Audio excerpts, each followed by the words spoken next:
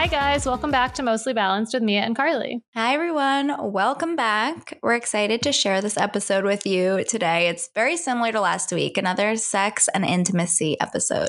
Yeah, similar topics, but I feel like a completely different perspective and some different roads that we went down with Natassia. So we have Natassia Miller, who is the founder of Wanderlust, which is a card game that we've talked about before. It's an intimacy deck. We met Natassia back in February, and we had been talking about this like ever since. So this has been like 9 months in the making that we recorded with her. But we met her at an event we went to that I guess she hosted. She was one of the panelists there, and it was all about conversations to have around sex and how to make it a more approachable topic. At least that's like what I took away from it. And there were so many great panelists. There was Kate Balestri, who was a former guest on the podcast, and a lot of experts in the space. And Natassia, we could just tell from that event that she was so well-spoken. She's so knowledgeable and just very relatable in terms of these topics. So I really, really liked recording with her. We also recorded in person, which was really fun. Yes, that was really fun. And yes, her card game, she gave us a little sample at that event. We walked away with swag bags, and honestly, they were the best Swag items bags? ever. Yeah. Yes, there was like a vibrator, lube, a brownie, tequila. Yeah, we somehow got like the super swag bag, which had like tequila. I remember I went straight to Sean's afterwards and I had like this amazing bag full of like all these treats. Yeah. And her cards. So Natassia founded conversation card games around sex. So we've obviously played our Actually Curious game on here and our Where Should We Begin card game by Esther Perel, which are all amazing card games to play with groups of friends or dinner parties or your relationship or even journal, because they're just hit on such a wide range of topics. But Natasha's card game is perfect to play or bring up topics with a partner because they're all intimacy and sex related. So you'll hear in the episode how she recommends and when she recommends using them with a new partner. Yeah, I'm looking at them right now, and I think we just got like a sampling of them in our bag. Like it wasn't the full deck, but there's some that are very basic and straightforward that you can bring up early on. I mean, you can bring them up at any time, but there's like, how important do you think sex is to a relationship? What's a must for you during foreplay? What are your favorite sex positions? But then there's a little bit more edgy ones, like would you like to play around with bondage? Like would you be open to swinging or group sex? Like these are things that people might be thinking about, but they're afraid to bring up to their partner. So when you bring a deck like this into the conversation, Natassia says like it's like the cards asking the question and not you. So it's just a fun way to literally spice things up or just kind of like make the conversation a little bit more attainable. Yeah. And we talk about intimacy in all stages of your relationship. So everything from when to start talking about sex or your preferences with someone new that you might have just met or gone on a few dates with, but also talked about how intimacy and sex drives ebb and flow throughout long-term relationships and things change, and you might at any point want to try something different. And how do you have that conversation? So a great perspective, and the cards are a great tool for all of that. Yeah. And we also talked about stuff that's like not even sex related, but just intimacy in general and how to become closer with your partner in your relationship and how to maintain that closeness, like Mia said, through different stages. We talked specifically about moving in together. Natassia gave us both such a good tip that Mia already started doing with the planning. We talked about this, I think, on here. Planning 2 dates per month, like you split it up with your partner and one of you plans a date and the other one plans a date. You kind of put them on the calendar and then take ownership. Yes. And we've gotten a lot of questions about people who are like dating someone who's not a planner, or they feel like they're not a planner, and how do you like encourage someone to plan more dates? This is such an easy way to do that. It's amazing. And yes, I already did it. I've talked about this before. Dan is such a planner in my relationship. Like he usually takes the lead on making reservations or fun things for us to do. So I took the initiative and I told him about our new little plan that we would each have a date to plan per month. And I planned mine. We went to Bond Street for sushi, and then we went to a comedy show at the Stand, and we just had so much fun. It was the best night ever. And yeah, my plan to date for the month is done. So waiting on Dan's. Is Dan's on the calendar? Well, we have a lot of traveling coming up. So I was just in California for the weekend. Honestly, that was all for Dan's birthday. So another planned date by me, but it was so fun. Well, I have not done it yet, but I definitely plan on it. And I needed to close the loop on a product rec that I gave a couple weeks ago before I even tried it. I was saying that I was trying a new scalp scrub because I was like, I had written an article. Basically what had happened is I had written an article about the scalp scrub. Not every article that I write about products is something that I've tried. Sometimes it's just like, here's a great sale on a product that like reviewers say is really good. And so I was writing this article, and as I'm reading all these reviews and using them for the article, I was literally just like being sold on this scrub. And I was like, I need this. And the whole premise was kind of like, when you're washing your hair, you shouldn't just be like washing your scalp with like the same thing you wash your hair with, because your scalp is like what has different needs than the hair itself. And your scalp is like an extension of your skin. So if you're not caring for your scalp, it's basically like as if you weren't caring for your skin. So that's my little PSA on why it's important. But so that sold me, and I was like, wow, I definitely neglect my scalp. Like I kind of just like scrub up my shampoo and that's it. I've never used a scalp scrub before or a mask. So this scrub is from the brand Coco and Eve. I got it when it was 50% off. It's not 50% off anymore, but they have sales a lot. So you could wait for a sale, or right now I think it's only like $29 as is. So it's not that bad, and it lasts for a long time. So it's made with peppermint, coconut oil, and it also has like, it's infused with caffeine. So basically the coconut oil is like to moisturize your scalp. The peppermint is to soothe. And then the caffeine is actually to like inspire hair growth and like energize your scalp and re-energize all the cells in your skin or whatever. Obviously not like a hair expert, but honestly, it's amazing. I even texted Mia after I tried it because first of all, it just like feels, I didn't really know that my scalp was irritated. Like I never had like flakiness or dryness, but it just, as soon as I used this, it felt like the word soothing is like the only thing I can use to describe it. Like it literally felt like so refreshed, and the peppermint was like cooling. And I was like, oh wow, this is like what like a calm, soothed, like healthy scalp feels like. And then no, it's literally insane. And then, so you use it, just scrub it in for like literally 20 seconds and that's it before your shampoo in the shower. And then you wash your hair, and I could tell like immediately my shampoo like foamed up more than it usually does. It like washed out completely. It didn't feel like there was any buildup or residue left behind. My hair just felt so clean. And I feel like it like hadn't felt like that actually clean in a while. Like that feeling that you get after you go to like get your hair cut and it feels like kind of like fresh and revived. And then it like looked amazing after I blew it out and it dried that day. I was like, oh wow, it's like full, thick, shiny. And then I've been using it like twice a week since then, and it's incredible. So I highly recommend That's amazing. this. Yes, I missed the boat also on the sale, so I think I need to just get it. Yeah. I switched my shampoo lately, by the way, to the Ouai shampoo, the OUAI. I love it because I feel like I've been using the same shampoo forever. And I feel like because of this too, I need a scalp scrub because I always felt like my hair just never was getting clean. And I'm like, maybe it's because one, I haven't changed my shampoo in probably like 10 years. And I decided to just give this other shampoo a try. Olivia recommended it to me. You know, I get lots of product recs from Olivia, and I've been using it and it feels great. But like I still do crave that very clean hair feeling, which I think I need the mask for, or the scrub. Yeah. And the thing about the scrub too is it's not like a harsh scrub. So that kind of weirded me out. I was like, I don't really want to like exfoliate my scalp like with this rough scrub, but it's like very gentle. It's just like this gentle exfoliation. And it's amazing. So I'll link it in the show notes. It's really, really good. Unfortunately, we don't have like a discount code or anything. But like I said, they do have sales a lot. And at $29, I think this thing is going to last me at least for a few months because you just use like a tiny bit. So highly recommend. Let us know if you try it. I think we're going to keep this intro pretty short today because we have a full episode with Natasha and we want to get right into it. So hopefully you guys like it. Let us know what you think and check out the show details to find more information about Natasha. Yes, thanks so much for listening, and we'll be back next week.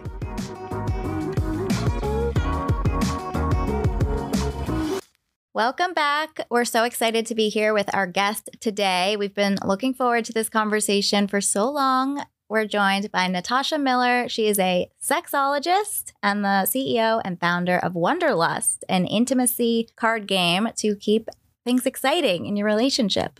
Yes. So welcome in person, Natassia. Thank you so much for having me. We're so excited for this. Can you start by telling everybody a little bit more about you? So we like to start with where you're from, where you live now, and then just how you got into your line of work. Okay. So I'm originally from São Paulo, Brazil, and I lived half of my life in the US, hence the lack of accent. And I currently live in New York. I used to work in finance and just felt really unfulfilled and wanted to become an entrepreneur and test things out. I had listened to Guy Raz's How I Built This podcast for so many years and was just really inspired. So I was in Sao Paulo at the time. When I left finance, moved back to the city because I went to college here. I already had a network.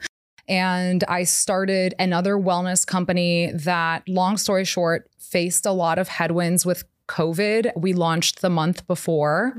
So a year and a half later, I was really reflecting on what the next step was going to be, decided to leave the company. And I realized with the rebranding of the sexual wellness space since around 2018, 2019, especially with the mods and the dames of the world, I saw this opportunity to finally do something that I've always really loved. I've always been curious about talking about sex and relationships. And that's mainly because my mom has always been so open with me about it and educated me more as a means to make sure that I could protect myself as opposed to pleasure, right? Which is generally how we receive education. Right. So I decided that I wanted to jump into the space and start Wanderlust. I love that. Well, we were introduced to you because we went to an event that you hosted, which was now back in February. Yeah. And it really focused around conversations we have about sex and just bringing more education to that topic. You're so lucky, like you said, that your mom was really open about it, but a lot of people don't have that experience, obviously. So it's something that we get questions about a lot from our listeners is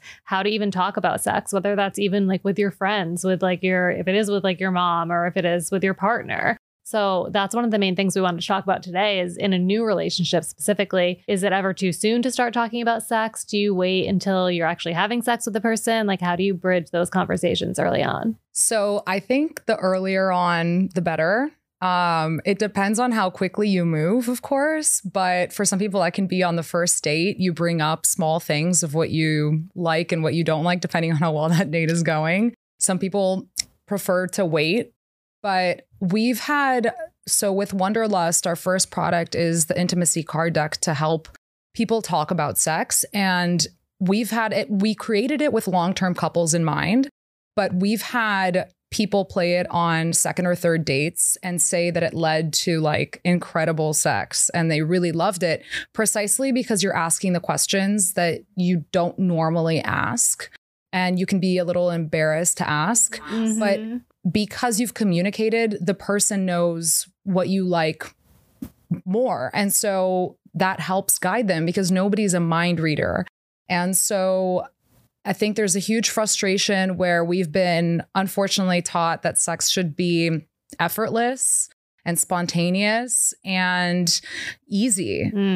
But it's the most complicated thing that we will do as humans. There's a specific term for it, which is an eco-bio-psychosocial phenomenon, because it really incorporates all of these different aspects of ourselves into this act.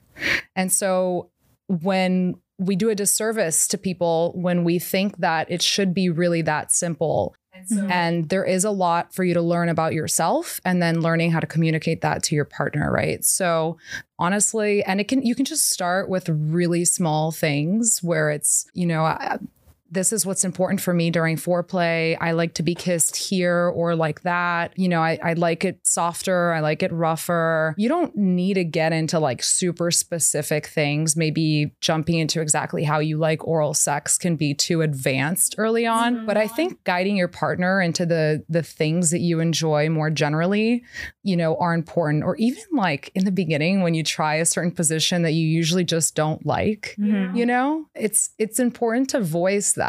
Yeah, for sure. And I think what you mentioned earlier of just you growing up when your mom's talking to you about this, but more from an education perspective, I think it's ingrained in so many of us that like sex is effortless. Like you said, sex is spontaneous. Yeah. Necessary for the health of a relationship and intimacy. Right. And you hear all of that about how frequently should you be having sex in a relationship, but you don't hear so much of like women talking about sex for pleasure for themselves. And that's why they get so, I think, insecure about asking or faking orgasms, not even telling their partner what they want, because the man's pleasure tends to come first. And that's kind of how we've like historically talked about this. So I do love the card game as a tangible way to kind of bring these topics up that's a little less aggressive or forcing a conversation too soon. It's such a playful way to just bring something up in those early stages of dating when the passion's there and you're getting to know each other. Yeah, I mean, one thing that really helps is that the card asks the question, not you. Right. Also, often we don't even know where to begin, how to bring it up, what questions to ask. And so, the cards also have the follow-up questions where it's just not like, what's your sexual fantasy, but like, what are the ones that turn you on the most? Are there any that you actually want to make come true? Because not all of them we actually do want to bring them into our lives, Sometimes we just want to keep them in our heads. Yeah. I do have a question though. When bringing it up on early dates, are you seeing more success when the female in a heterosexual relationship, the female's bringing it up? Because I'm curious about on early dates, like if it would be a turnoff if so early a guy is asking those questions or making comments or flirtatiously bringing up sex, like giving the wrong impression of their intent. So I've seen cases where the guy introduces the deck and it's worked really well. But I've also seen cases where when the woman introduces the deck, I think especially like men usually are not used to the woman introducing it. So it's even more of a turn on. But like I've seen cases where with men it's worked. I think it's just one of those things where maybe if there's a card that is brought up that like you feel like it's too soon, you can just place it to the side. But like in general, if I would think that for a woman, if a guy is being very respectful of the situation, like, what is it that you like and how can I pleasure you? And, how can I make this better for you? Because I want you to also enjoy, like, that's pretty hot. And we don't generally hear that, So but I do think that there's like, it really depends on the delivery because it can get sleazy. Yeah, I agree. Because if a guy starts talking about sex early on, some people might just think, oh, they only want sex. But it also could be a really intentional way of learning what you like, what you don't like, and making that sex better. Because one of those other misconceptions is that like it's going to be good the first time you have sex with someone new. And that's why communication is so important, because sometimes it's not. But I think that's something that you can definitely work on. Yeah.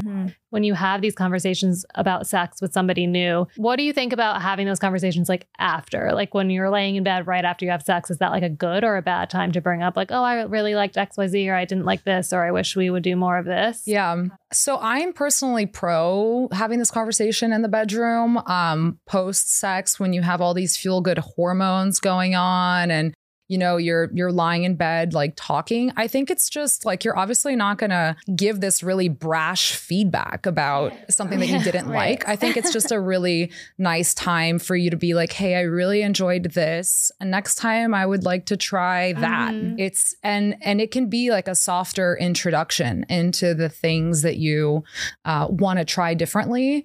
And for example, let's say you tried anal and it was really uncomfortable for you, and that's just not something that you want to explore. Like once you're done having sex and you're like lying there, assuming that it didn't, it wasn't like a catastrophe, you were able to try different things and it was fine. Like you'll have a conversation like, hey, I know we were trying that, but I don't feel comfortable doing that, at least right now or for some time. Like, let's explore other things. And so I think it's just, it's all about, you're keeping it light, but you're also being assertive, right? Yeah. And I think it's how you're going to feel most comfortable. If you'd rather bring it up the next day when you're feeling like you've thought about it and you know what you want to say and you're feeling confident, great. But I too think it's always been easier for me to kind of say things in the moment and like, when the situation's happening, to say things, express what I like, express what I don't like. Because everyone's in a good mood. Yeah. And I think you can also bring things up when,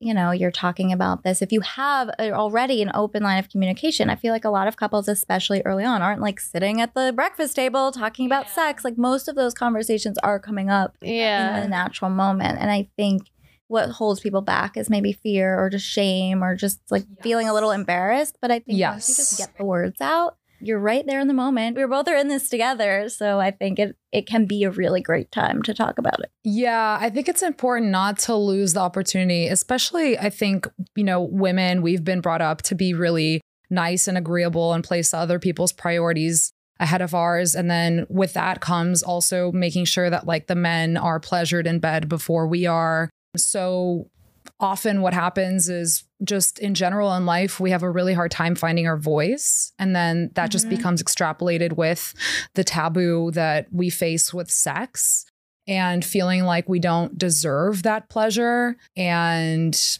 I mean, how often this has happened to me so much where in past relationships, I just felt like I was taking too long to come. And so I would just be like, oh, it's fine. Don't worry about it. And, you get too much in your head about that. So especially for women to voice that, it can be really tough. And so if you can find these like micro opportunities to slowly find confidence in your voice, with it can be small feedback, but it's really important because if you don't share that in the beginning, especially in the beginning when we want to make sure that the guy is like happy with us as well, like whether we want to or not, that does become subconscious and when we're really excited about the person that we're dating, right?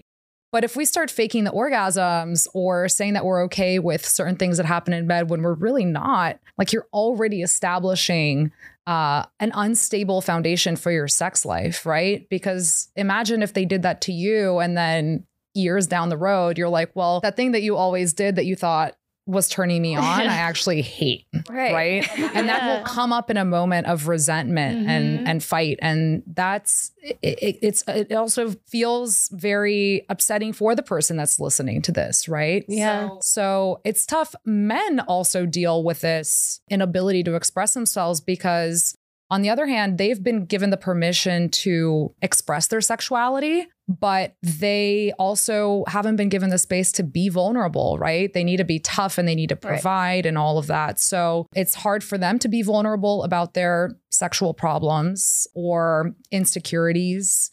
And it's also hard because then they feel like they need to perform all the time, right? And they need to have it up and hard.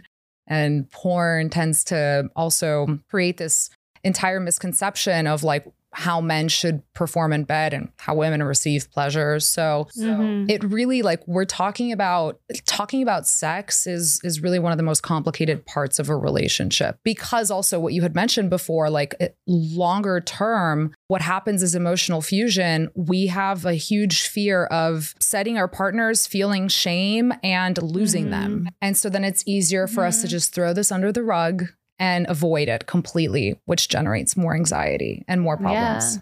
There's definitely a huge case to be made for bringing it up early on because like you said, I've been in that situation where then you're like in so deep because you've never had those conversations before or you've been worse, like pretending that you're liking everything that's happening. Oh my gosh, yeah. And it's as uncomfortable as it feels early on, it's so much worse when you're like years in and you've never told them what you like and you're just on completely separate pages. And it translates to like all other areas of the relationship too. Like if you can talk about this, you can probably talk about like pretty much anything with your partner. So it's just going to build healthy communication overall. And it's so important to talk about because I feel like sex, you tie so much of your own self-worth to your trust in your relationship, your insecurities in your relationship. Yes. I think if your partner say like can't get it up or is too tired to have sex at night, I know I've in the past, and I think so many other women will take that. It stings. And you then are like, well, why? Yeah. Do they not like me anymore? Are they not attracted to me anymore? And I think so many other emotions are like tied up in your sexual intimacy. Yes. But if my husband was like, I don't want to go to the movies tonight, I'm too tired, I'd be like, okay, that's fine. Yeah. Just a preference. You're not in the mood. But if it's sex, it's like your world feels like it's tumbling down. And why? Why? Is it because it's something we don't really talk about? It's this thing we expect to always be perfect. And when it's not, it kind of shatters a lot of your confidence and ideals about the relationship. Yeah. I mean, we want to, as humans, like we want to feel connected and we want to feel desired, right? And so then when we get rejected, especially sexually with somebody that we love so much, like it does sting. But it really is important for you to have that open line of communication, non-judgmentally, where when your partner rejects you and says, listen, like, I'm not in the headspace for this. It's to understand, like, okay, what is required for you to be in the mood? Like, when you're stressed, is it really a mood killer for you? Is it because the bedroom is unorganized or the kids are in the house? Like, there's so many different factors. And I think that's something that I hear a lot from people who deal with a lot of the rejection with their partners, whether it's men or women.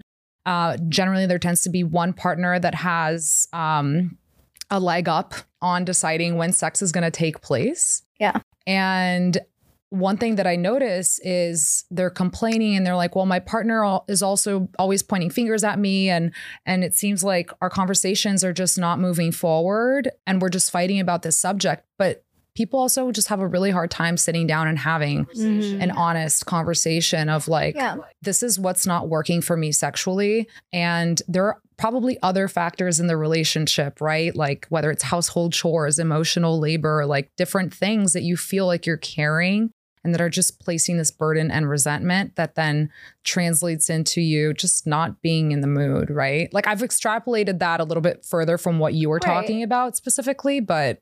And it totally could be that. And many times I think it is. But even like Carly and I talk about this, like the transition from going from dating to moving in. Yeah. Or even just like learning about each other's preferences for sex. Like maybe one person, they feel like completely fulfilled and like they're having so much sex if it's 3 times a week, but someone else expects and wants and always has had and feels love if it's 7 days a week. So there's like so many, like, totally resentment. Or like one wants it in the morning, the other one wants it at night. You have to like have all those conversations. Yeah. But that's why I love what you said about the cards asking the question instead of you asking the question, because that can be said for any phase of the relationship. Yes. Even if you've been together for years, you can use the cards and it just brings up a lot of these topics that feel uncomfortable to bring up. Yeah. I saw you posted on Instagram. I just saw this and it was about how to have more intimacy during sex. So I'd love to hear your take on that and some advice that you might have for that. So I think it's important, again, like starting with the communication. Nobody's a mind reader. So it's making sure that you're constantly telling your partner what it is that you want and what's not working for you. And we're humans. We evolve over time. Like we change, our tastes change. So it's also just having that open line of communication to let them know, like, I want to try something new. This came up. Maybe you saw something in porn. Maybe you read it somewhere. Like so many, so it's important for you to keep that opportunity open to explore new things and not like turning around to your partner, 10 years down the road and be like, you never did that before. Where'd you get this? Yeah, that's like my first thought. Yeah, exactly. No, it's important. Again, it's important to be non-judgmental and playful because that's something about sex that we have totally forgotten about. Like it's an adult's play. And when we were kids, we had all this imagination and, we were doing it without judgment. And then suddenly we come to sex with something that is like so serious and we should automatically know exactly what to do and how to be great at it. And it has all of these rules and we can't make certain like noises or whatever. And that's not what it's about, right? It really is a moment of like connection and play and love, and a power dynamics, right? However way feels good for you.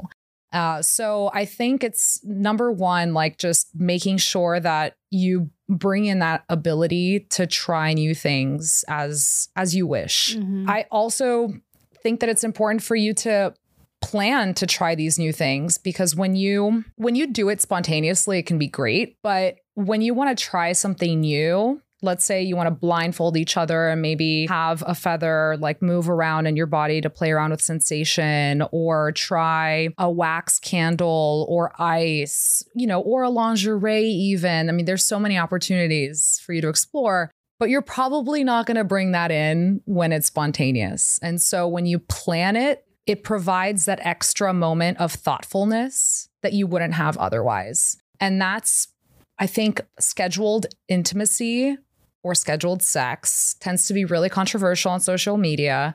But that's only because we have this idea that sex should be spontaneous, right? And it doesn't mean that when you schedule it, it's a time that like, you know, you need to show up with a heart on or you need to have the desire to have sex, but it's an opportunity to connect and to be together, right? And then you'll take that time to what we traditionally call foreplay to explore each other. And that may or may not lead to penetration, which is unfortunate that that's how we tend to associate sex to, at least for heterosexual couples, but it's an opportunity for you to connect. Like that's the basis of it. So I think that also provides for more intimacy in sex. During sex, it's important for you to check in with your partner, right? And ask them, like, does this feel good? Are you enjoying it? What else would you like? And I think that sometimes we assume that we know our partners really well and we forget to check in. Yeah. So, I think that's also another important point. Another thing that I mention is we do all sorts of exercises for our body, but we don't tend to practice Kegels, which are the pelvic floor muscles. And you can start small. And this is, whether you have a penis or a vulva, it's about contracting as if you were to hold in your pee, and you can like count to 3 and let go. And you can do this like 10 reps, 3 times a day, build it up from there. But that actually, it helps for you to have stronger orgasms, and it also provides more pleasure during penetration. So that's something that, regardless of gender, that you can experiment with, and it does add more intensity to your sex life. Yeah, those are great tips. Love that. And I love that the cards are like, you talk about sex and adulthood as play, and the cards are actually a really fun way to bring that in and make it easier and a more tangible way to kind of point to the things that you want to try.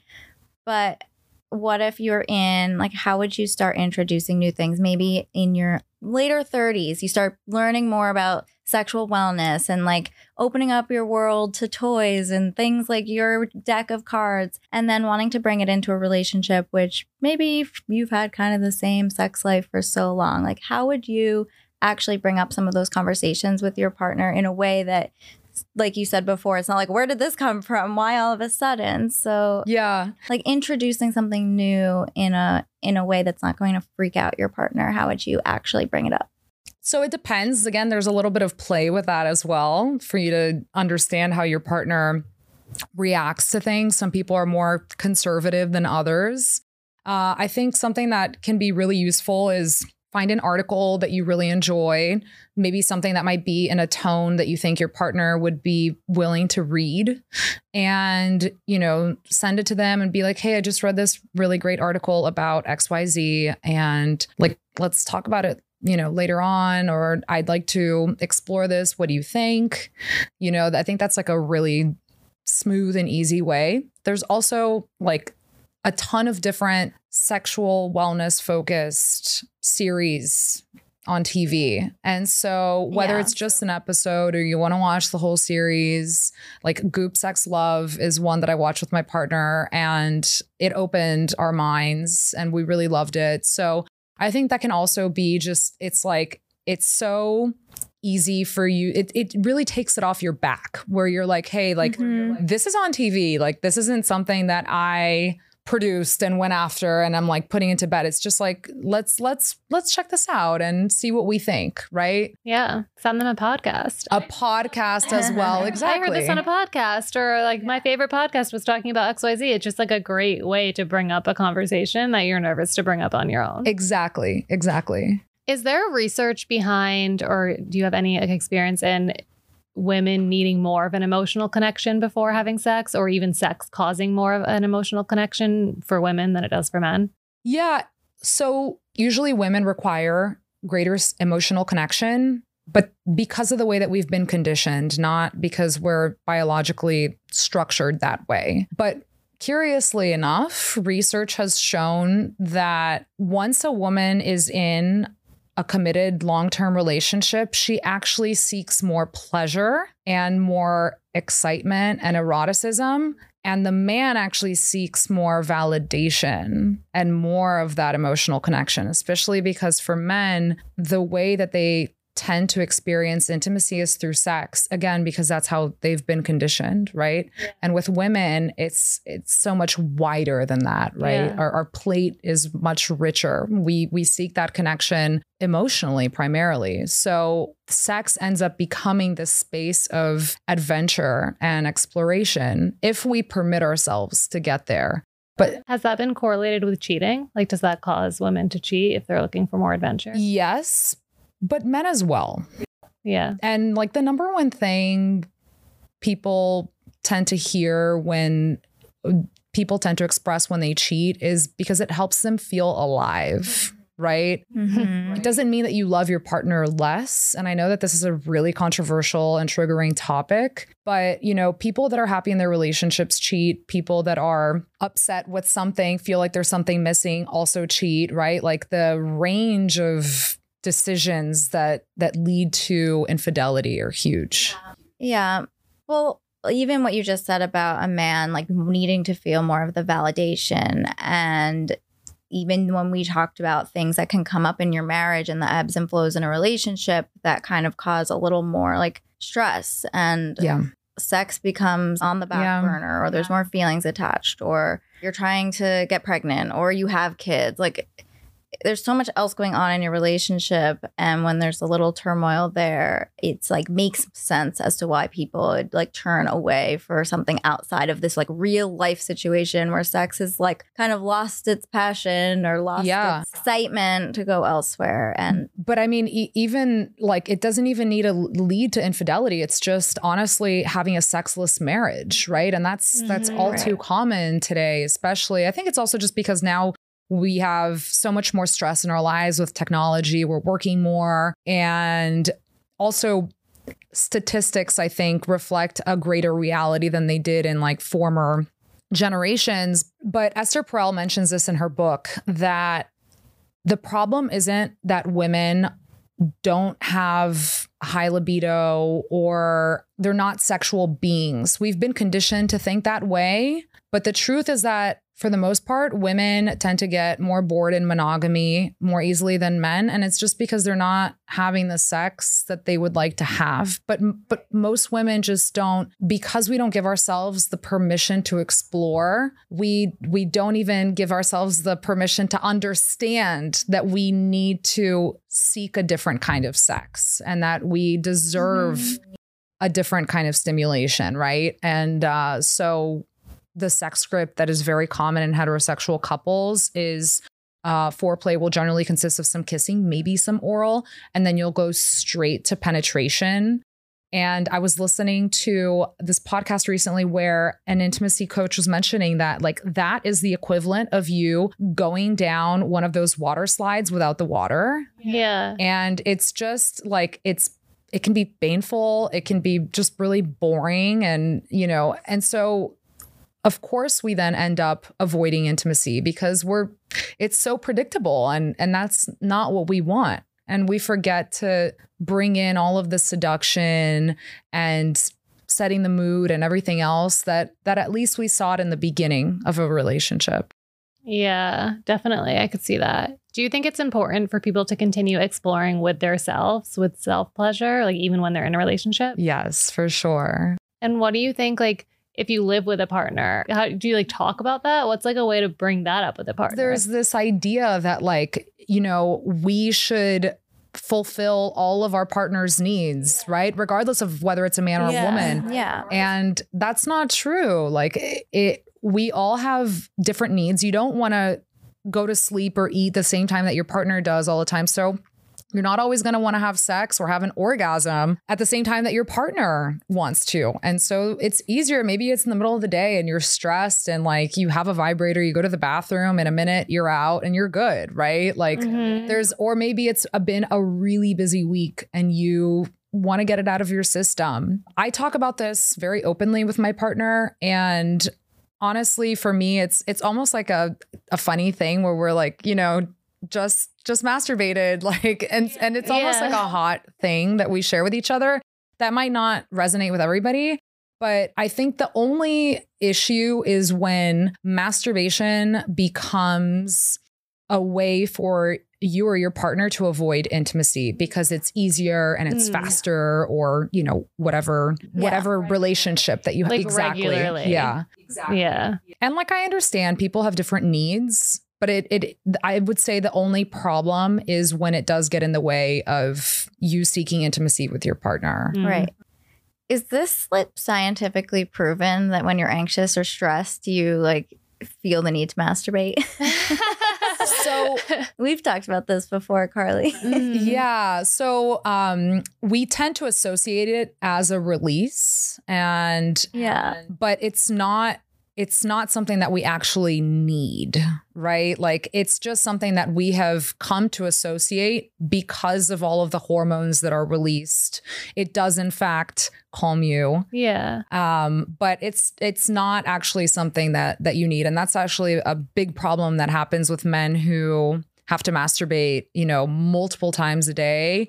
And they're like, I'm so anxious, like I have to go to the bathroom. And it's like, that's actually just how you've seen as how you've associated the release of your anxiety with masturbation, but it doesn't necessarily mean that that's how you should resolve the issue, right? I feel like it's like stress eating. It's something that, you know, like in the moment is going to make you feel good. So it's like, oh, I'm stressed, I should go masturbate. Yes, like, exactly. It might not be necessarily what you need in that moment. Yeah, to each their own release. Right.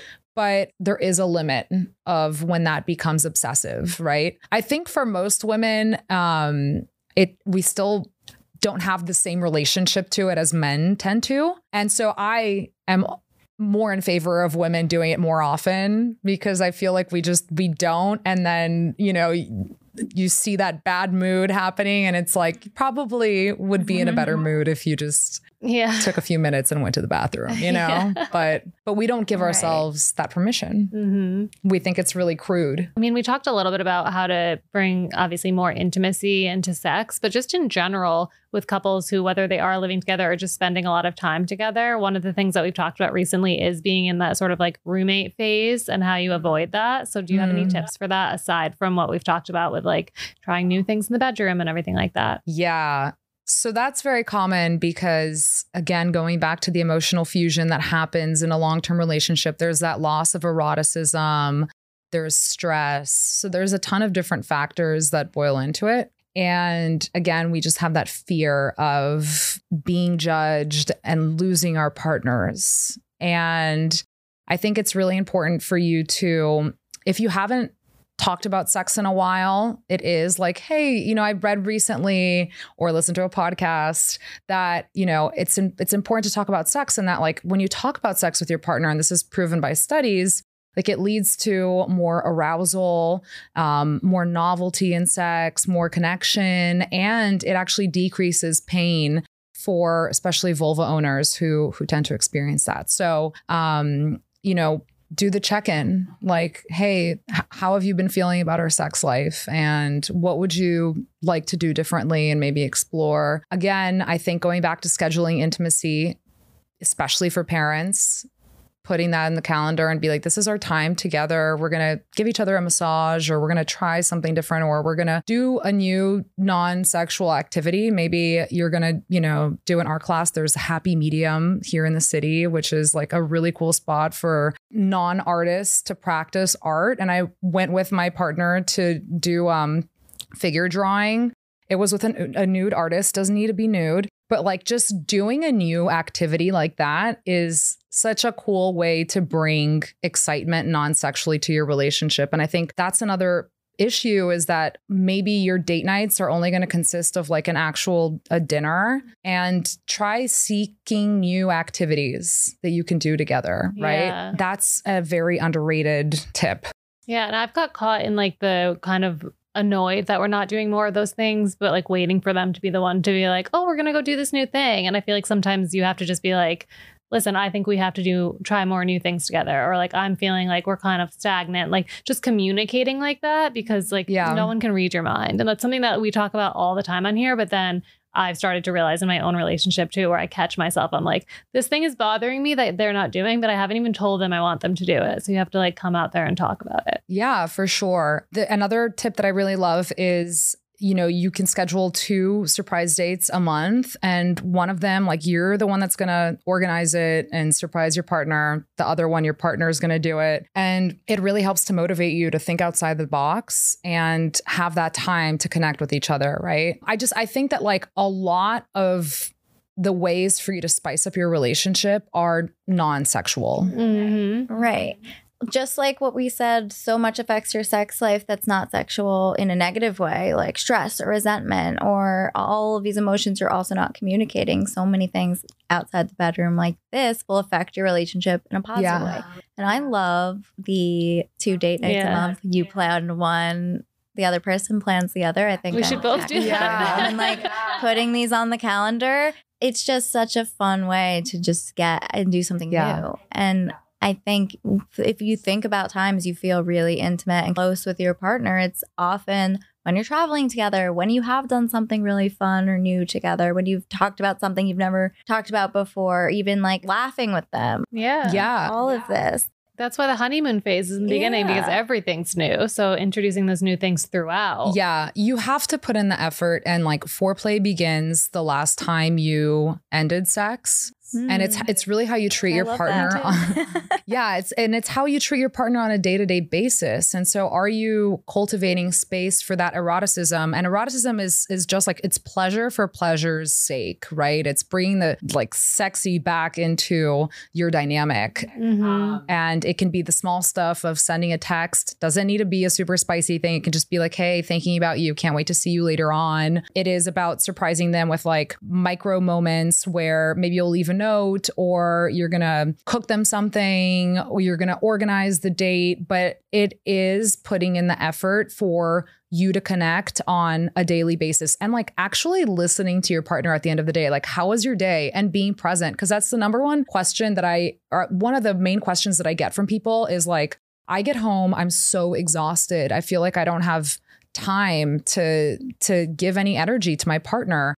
And that's because we tend to give our best energy to our coworkers and the people that honestly matter less in our lives. And it's important, if you're able to, schedule lunch dates instead of dinner dates. This is a tip that Esther Perel gives, because then if you can do that during the day, you're meeting each other still high energy. But it's important for you to make sure that you have this transition when you get home, where maybe you're going to take a few moments to breathe, be really thoughtful about this process, take a shower, whatever you need to like transition into this moment and be like, okay, like, you know, hey, listen, I'm tired, but like, how was your day? Like, let's connect and tell me something new that you learned today, and how can I help you? Right. I think that's also like another underrated question. And for women, like studies have shown that when they are in a more equal partnership where men contribute more at home, they tend to have a higher libido in general, right?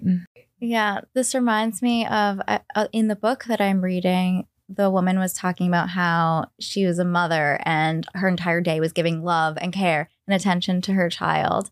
And then when it came the end of the night and her husband like wanted to be intimate or like wanted to talk, she's like, I have no energy left. And like some like funny comment about how being in relationships and giving your energy to someone else just prepares you for motherhood of giving your energy to a child. But it's just like, that was so sad to me. And that relates so much to what you were just saying, that especially parents, I think each of them playing more of a role, and the burden is not only on one person, and really making an effort equally to make sure your relationship is still prioritized, even when you have a child or so many other responsibilities that might take away from that.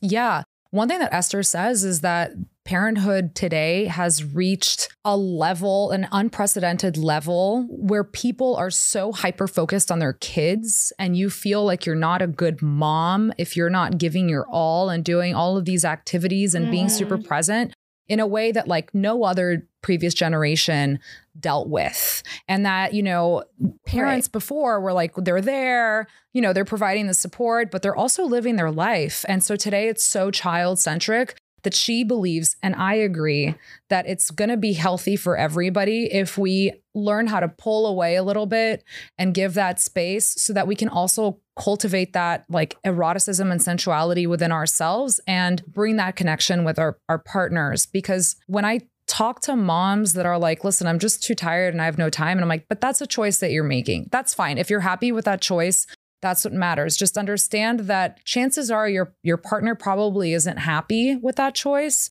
That can lead to a lot of stress long term. And so if you want to make sure that you're cultivating a healthy and fulfilling relationship in the long run, then it's important for you to put in that effort and see what can be adjusted in your life for you to make sure that you stay connected. Yeah, I totally agree. Should we close with a couple listener questions? Yeah, this is perfect for you.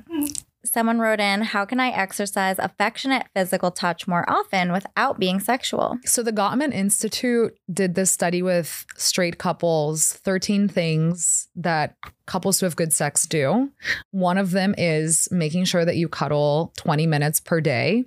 Now that can be really intense for some people. It doesn't need to be that much, but like it's making sure that, you know, when you come home and you connect, or when you leave in the morning, like you give them a hug and a kiss. Maybe you'll take an extra few seconds for that kiss to last a little bit longer.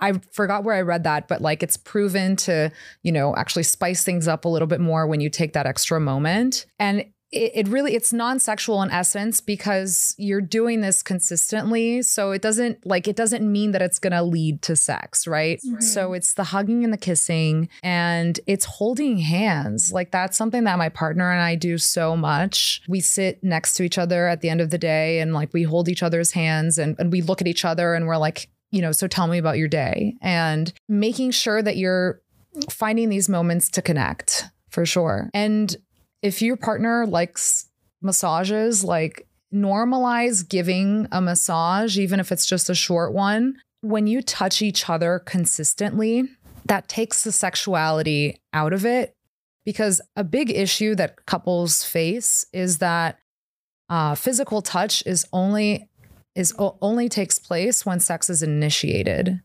And that actually leads to resentment for the person who's receiving that touch, because they're like, you only touch me when you want to start sex. Like you want to be touched more consistently. So it is the small kisses, the hugs, the holding hands.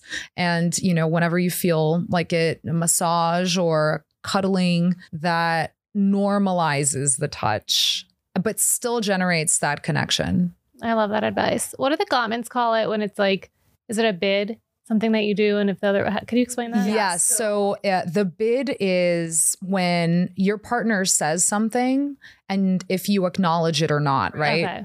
So if you say, look, there's something outside of the window, the way that you react really depicts how successful your relationship is going to be based on their studies. So the couples who generally are like, you know, oh, cool. Like, or listen, I'm doing something right now. I'll take a look in a second, but you're acknowledging your partner, right? If you ignore, or if you tell them like, shut up, you know, or like, it's like you're bothering me or something, like chances are that your relationship is not going to work out. So the couples who look towards each other and connect to each other's bids are the more successful ones. Yeah, I just popped into my head when you said Gottman. I had just been hearing about that. Yeah. Okay, another one that I think will be relevant for a lot of people. Is it normal to not always be physically attracted to your partner? Yes. Is it a red flag? I don't think it's a I think we go through ebbs and flows in a relationship. And in the beginning, you probably don't want to let go of them. You want to have sex X amount of times a day or a week, you know, and then later on in life, whether it's through stress and other priorities, like, you know, doesn't mean that you're repulsed by your partner. I mean, if you're repulsed by your partner, then that's a different conversation. But if you're just not, you know, you don't look at your partner and you're like, I want to jump on them, like, right. But I think also if you love your partner and you want to make this work and you've lost that attraction, it's important to understand why that loss came about. Like, was there a change in character? Was there a change in physical weight, right? Like things that have, or something that's really changed in the relationship that has caused us to fundamentally shift for you. And when you specify that and you understand where that's coming from, that's how you can address it and move forwards towards, a resolution and communicating that with your partner, which is a longer conversation. But I don't think that it's a red flag. I think that you can work towards a solution for sure. It's just understanding why that happened. And sometimes not even physical. Like when I'm physically not attracted to my partner, it's often when I'm like irritated or mad about something, like not even anything about how you look or anything like that. Yeah. This question also is relatable. I think someone not in a relationship, but asking about how normal it is or how long is normal to go without having sex when you're single. Oh, I wouldn't call anything normal.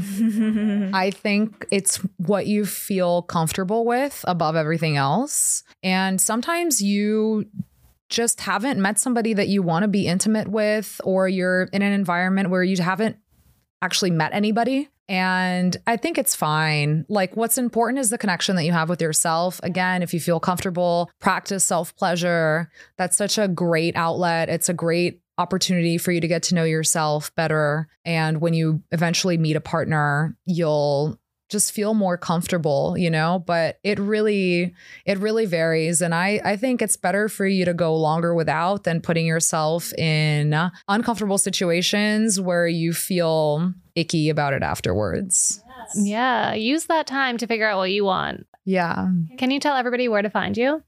Sure. So I'm on TikTok and Instagram at Natassia B. Miller. Natassia spelled Natassia. And there's also my company's Instagram. It's at Join Wanderlust with an O. Thank you so much. This was so great. Thank you. These are the conversations we need to have so much more of. Yes. I'm really excited for this time in sexual wellness where more people are talking and there's more education and just normalizing something that we all experience and we have such a hard time expressing. I could not agree more. Thank you so much. Thank you.